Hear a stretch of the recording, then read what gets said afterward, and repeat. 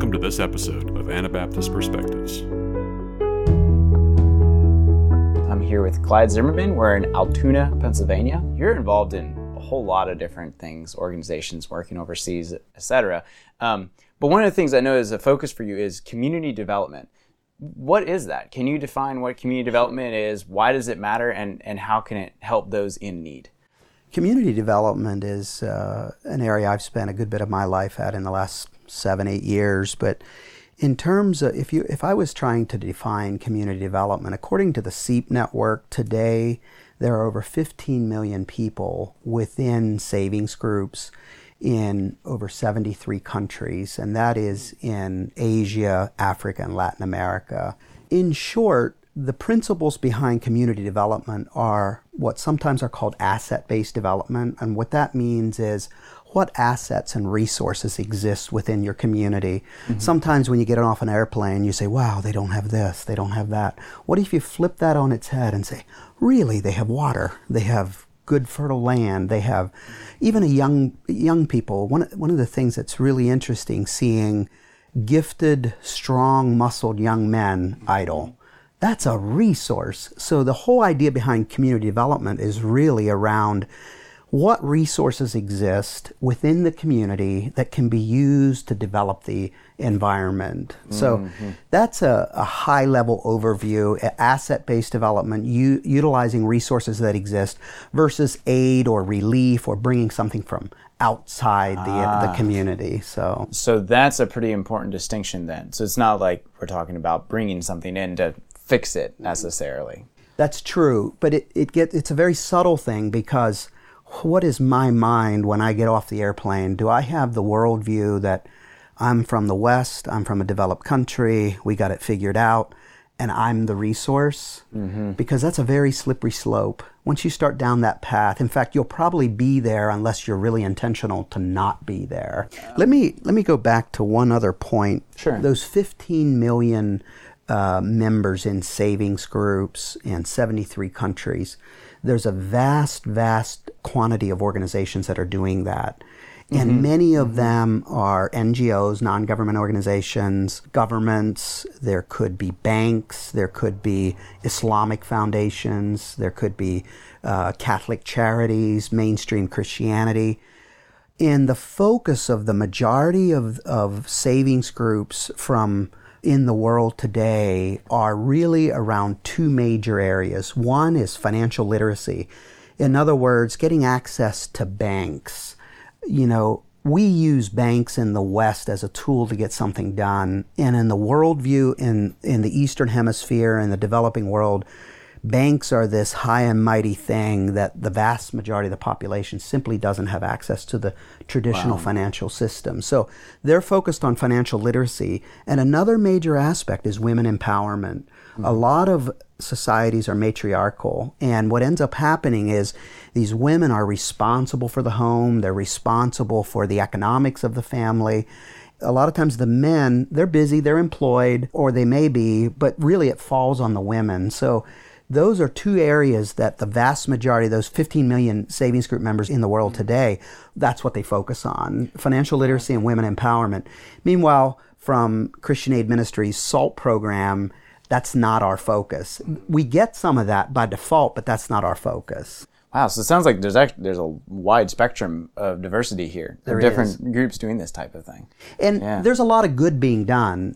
Sometimes I tend to have this view that if it's not the way I think it should be done, or maybe the ideal, that God can't use that. That's not true. God works in ways that are just mind-boggling. Just in my small experiences, is just unbelievable what ends up happening. So you mentioned the Christian Aid SALT program. I think you're also involved somewhat with All Nations Bible Translation.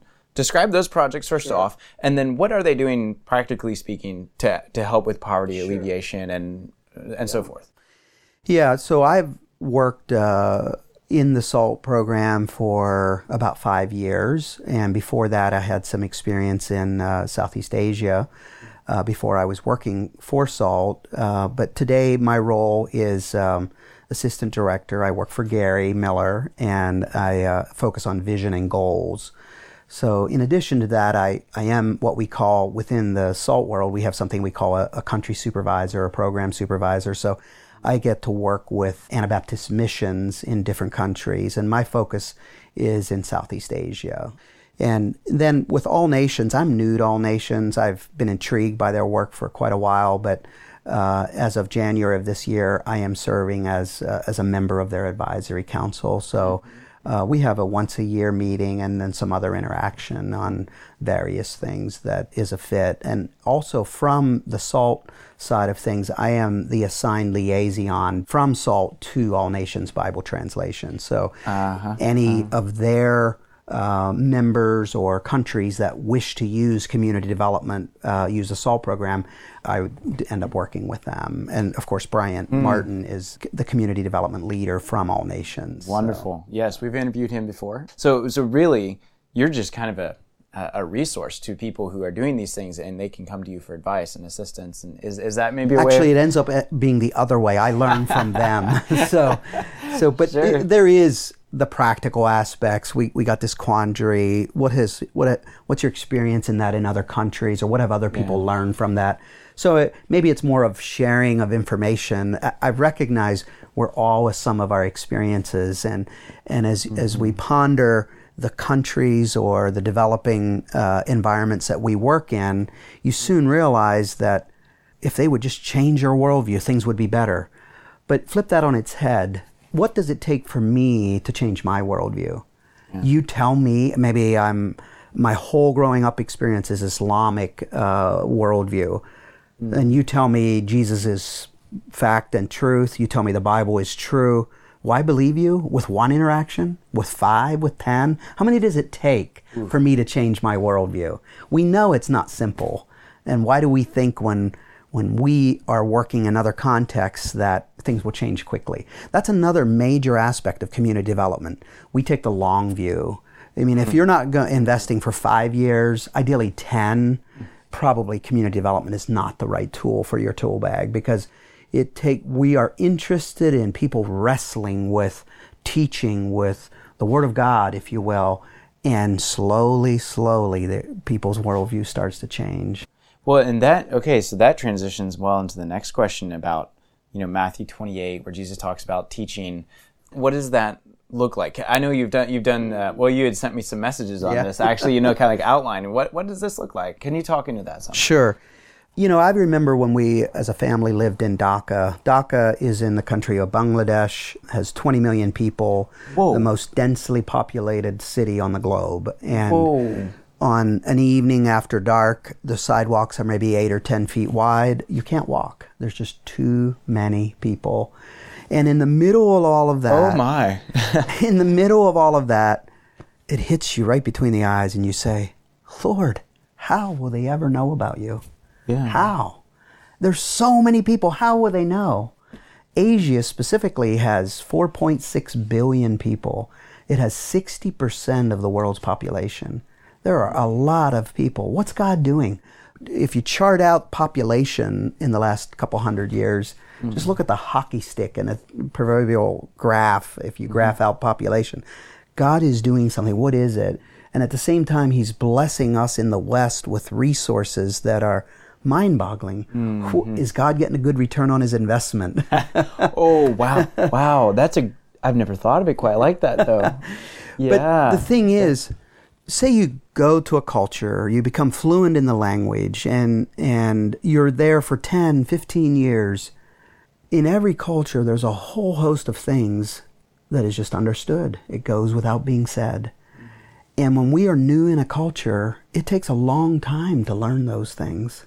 So how can I'm not saying we can't play a role, but in my own personal experience, I have seen people come to the faith in the Lord Jesus Christ in their culture, in their context, and they have such a burden for the lost around them. And you just watch what God is doing, and you realize that Matthew 28:19 is way beyond our abilities, but yet God chooses to work through men and women. He still wants us to be faithful. So there's a role to play, but talk about am I going to share it with one person, then one more? Is it all about me? Or if people come to the faith and then that person shares with 10 and that person shares with 10, Finney talks about that in his book, and there's other people that have done those numbers. If I have 1,000 people to go and share the gospel, or if one person just shares with a few others, one person shares with a few others. Yeah. So that's why the SALT program and community development is really focused on indigenous staff development, working with the natives, and the Americans, the missionaries, the foreigners are really behind the scenes. What the SALT program today operates in 16 countries, has more than 50,000 members. There's a number of countries that are in startup phase, and it takes time. But in all of those areas, one thing that blesses me dramatically is just seeing the Anabaptists from our communities just walking with those indigenous staff and just going back to the Bible again and again and again. And, the gospel's simple. It can be lived out in every culture, but sometimes we make it complicated. That's really powerful. That's the last question I had written up, but is there anything else you would like to share? Yeah, you think about ways that, what can I do? How can I be faithful? Where's the Lord calling me? You think about that question, and sometimes it's this interesting quandary. What do we, the small staff is very small. There's only a handful of us here stateside, but we wrestle with where should we focus our energies. And my role in goals and vision is looking forward. And I walk into my little home office every day and I say, am I working on something that we want to use a year from now, 2 years from now? Oh, yeah. And so we're really focusing on the future. That's our goal. That's what I work on. And one of those initiatives is really just in SALT teaching materials. SALT at its very core is a teaching entity. And we have numerous SALT teaching manuals that are used in the Western Hemisphere and the Eastern Hemisphere.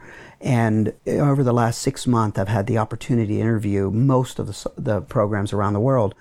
And what do you need? What's working? What are the gaps? And 2 areas came out. One was in the oral cultures. There's a lot of oral cultures. We need more material in orality teaching. So maybe the SALT facilitator would be able to have sketches or pictures or images that connect in their context, that share a powerful Bible story, those kinds of things. So that's one area. And then on complete the other end of the spectrum is, a lot of our examples in the past in our teaching content is the typical, call it the lemonade stand, and you see that in developing countries everywhere. Somebody sets up a little shop and away they go. They're in business. But as people become more developed and more skilled, more experienced, and we are in a global economy, we need more teaching and more content that goes deeper. That maybe the scenario is 2 business partners with 10 employees in a welding shop, something like that, versus the one person with selling shoes in the marketplace or vegetables, etc.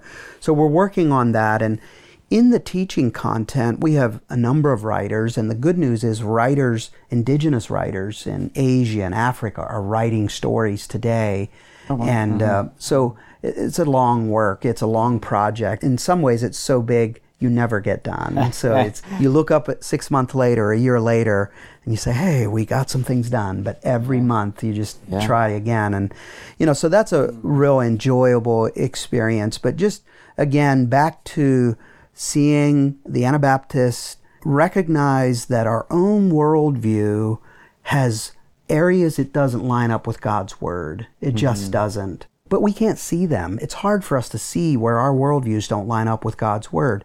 But yet, when we get off of an airplane in a developing country, well, if they would just do X or just do Y, it seems so obvious to us. But when I think about born-again, baptized believers, from Islamic background environments, and I think, would I be comfortable bringing them to my home in America?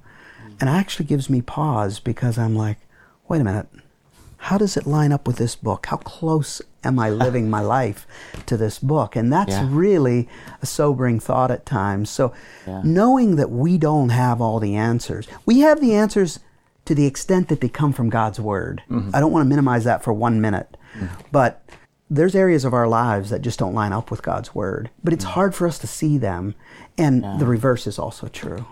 So it's like staying humble and understanding that, we miss a lot of things as human beings, as fallen human beings. We do. Wow.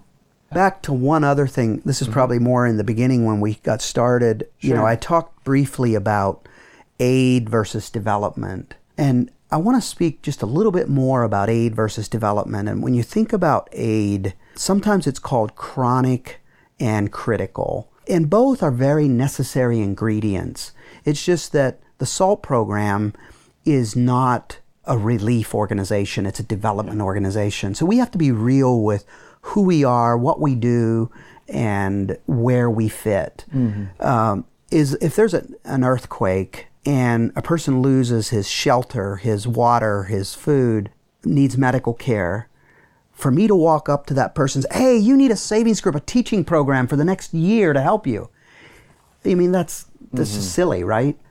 But neither is giving aid or relief when folks have been in chronic poverty for generations the right solution. Because all that does is give me a wrong view of myself in delivering that aid, number one. And number two, soon they think, well, all good things come from outside my community. And they're made in God's own image. Places I've gone all over the world, and I just am astounded at the brilliance. And this thing of made in God's own image is absolutely true. And I've not been in a place in the world that gifts, skills, sharp minds, strong muscles are there. And they have resources. If we deliver relief or aid, even in miserable poverty, we're telling them something. We're telling them that their minds aren't sharp enough. They don't have the resources needed. And if we just unload our dump truck on them, then all is well. And it's simply not true. So you think about there are different tools in the tool bag for different needs. And in fact, in Deuteronomy, there's a really good scripture. Now, the setting here was the Israelis. You think about the Jewish farmer. It's a parallel scripture, Leviticus and Deuteronomy. I'm here in Leviticus 19. There's 2 verses there, verses 9 and 10. You think about who this scripture was written to. You think about that Jewish farmer, and I probably have more in common with that Jewish farmer than is first obvious. But as Anabaptists, we have been taught how to work. We have been taught trades. We've been taught vocational skills. And in many places in the world that are steeped in generational poverty, they have not been taught. We think that's normal. That is not normal for the vast majority of the population of the world. But here comes, you think about this Jewish farmer, it's talking here about vineyards and wheat fields. I imagine this Jewish farmer has had every skill and resource that could have been had in that time in terms of how to best plant the crop, how to best irrigate it, how to best harvest it. And generation after generation, then here comes a word from the priest, and it says, and when you reap the harvest of your land, thou shalt not wholly reap the corners of thy field, neither shalt thou gather the gleanings of the harvest. And we know what gleanings was in that time, going out and gleaning after the harvest, and that's how the widows were able to get some grain. And then verse 10, and thou shalt not glean the vineyard, neither shalt thou gather every grape of thy vineyard. Thou shalt leave them for the poor and the stranger. I am the Lord your God. And as if you think about that scripture, you think about these Jewish farmers were well taught, were not in poverty, were very gifted in getting the best from the vineyards and the crops. But here comes the word of the Lord saying, wait, don't go over it again. Don't glean it. When you pick the grapes in the vineyard, don't get all of them. Leave some. For who? For the widows, the poor, the strangers. Now, we can learn something from this scripture as well that's not said. It didn't say to this wealthy Jewish farmer, gather it up, put it in a box, and deliver it to the doorstep of the poor. There's something for the poor to do, and that is work. It was God's idea for work. before the fall. Now, I don't know what Adam and Eve did when they dressed the garden before the fall. I'm sure they didn't spray pesticides or pull weeds, but they dressed the garden. That was God's idea from the beginning. And work is a blessing to every population on the globe. It just is, every people group on the globe. And you think about this scripture, and this is one we, within SALT, talk about a lot, because, not all needs are the same. And we would be silly to think that all solutions are the same. And by the way, the solution that I think of is probably not the right one. If they discover the solution, that is something that's sustainable. It might take them 3 years. It might take them 5 years to discover the solution. But when they discover it on their own, they own it. And it's sustainable long term. And they can bless their children and the next generation in ways that if they just do what I said, it's here today and gone tomorrow. It just is. Yeah. So anyway, I care deeply about some of these principles, and I've seen them play out in ways that are just mind-boggling. But neither do I want to get it wrong in that if you follow this prescribed way, all is well. Because I've seen God work in ways that are just absolutely mind-boggling. And you soon realize, why don't I just stay at home? But the fact is, Matthew 28's real. It says, go. Yeah. So what does that look like for each one of us? And anyway, yeah. Wow. That's so fascinating, though. And I like the focus there on teaching, development, helping people get started so that they find the solutions themselves. That's really powerful. In a nutshell, that's what community development is. It's just that many of the 15 million people that are in savings groups today are not really teaching oriented or Bible based. They're more of financial literacy aspect and be able to utilize their banking system within their country, within their communities. And that's where SALT is a differentiator, Anabaptist run organization, Bible based, principle values of what are important to our faith in the Lord Jesus Christ, and how do we live that out in daily living, So, if I was to succinctly say what the SALT vision and goal is, it's, and you think about Eastern Hemisphere, Western Hemisphere, Latin America, Africa. So in Latin America and Africa, many people would profess to be Christians. You ask, are you Christian? They would put their hands up. You go to Asia, very few people profess to be Christians. So SALT has a couple of goals. One is to professing Christianity. Why did Jesus say that? With the Sermon on the Mount teaching, non-resistance, marriage, and a whole host of things. What did Jesus? Why did he say that? So pattern what it means to follow Christ in daily living. So that's to professing Christianity. And then to those that are not Christians, share the gospel for the first time. But it's done in such a way that they learn it, they hear it from their own people in their own context, not from foreigners.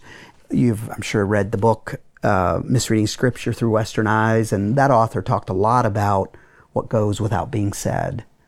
Those people, when they're talking to their own people group, they understand what goes without being said. I don't. Even someone that's been in the context for 10 years maybe has some understanding, but not nearly as deeply as you'd like. But back to the SALT goals and vision, what I just shared is from the spiritual side of things, biblical-based teaching, to share the gospel to those that are not Christians, and those that are, pattern what it looks like to follow Christ in daily living. The other major focus is financial teaching, teaching a man to better provide for his family. So those are really the key aspects of why SALT exists. Well, thank you so much for sharing. I learned a lot. It's an interesting vehicle, method. Yeah, sure. But SALT, while we're part of Christian Aid Ministries, and SALT does operate in some off-cam bases in some areas, the vast majority of them are Anabaptist franchises.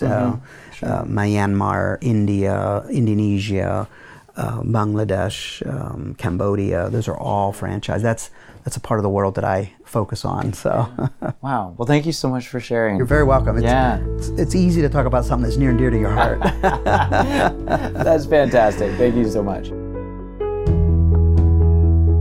For more information about Anabaptist Perspectives, to read our blog, to donate, and to see videos of the conversations you hear on this podcast, visit AnabaptistPerspectives.org.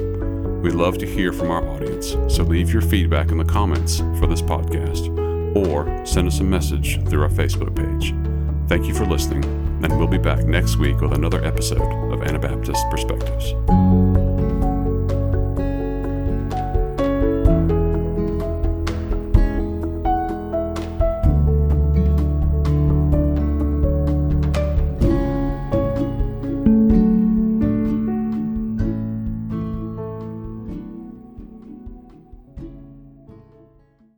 Thank you for listening to Anabaptist Perspectives. Your listening and sharing this with friends helps more people find our episodes. A special thanks to all of you who support Anabaptist Perspectives financially. We are here because of you. If you haven't had the chance to give yet this year, would you consider making a year-end donation? You can donate on our website or by check. Thank you so much for listening and supporting Anabaptist Perspectives. Thank you for joining us for this episode. We invite you to join our monthly partner program. Monthly partners are key to the financial sustainability of Anabaptist Perspectives. Partners also gain access to bonus content, including our exclusive podcast where we respond to audience questions and comments. Sign up at AnabaptistPerspectives.org.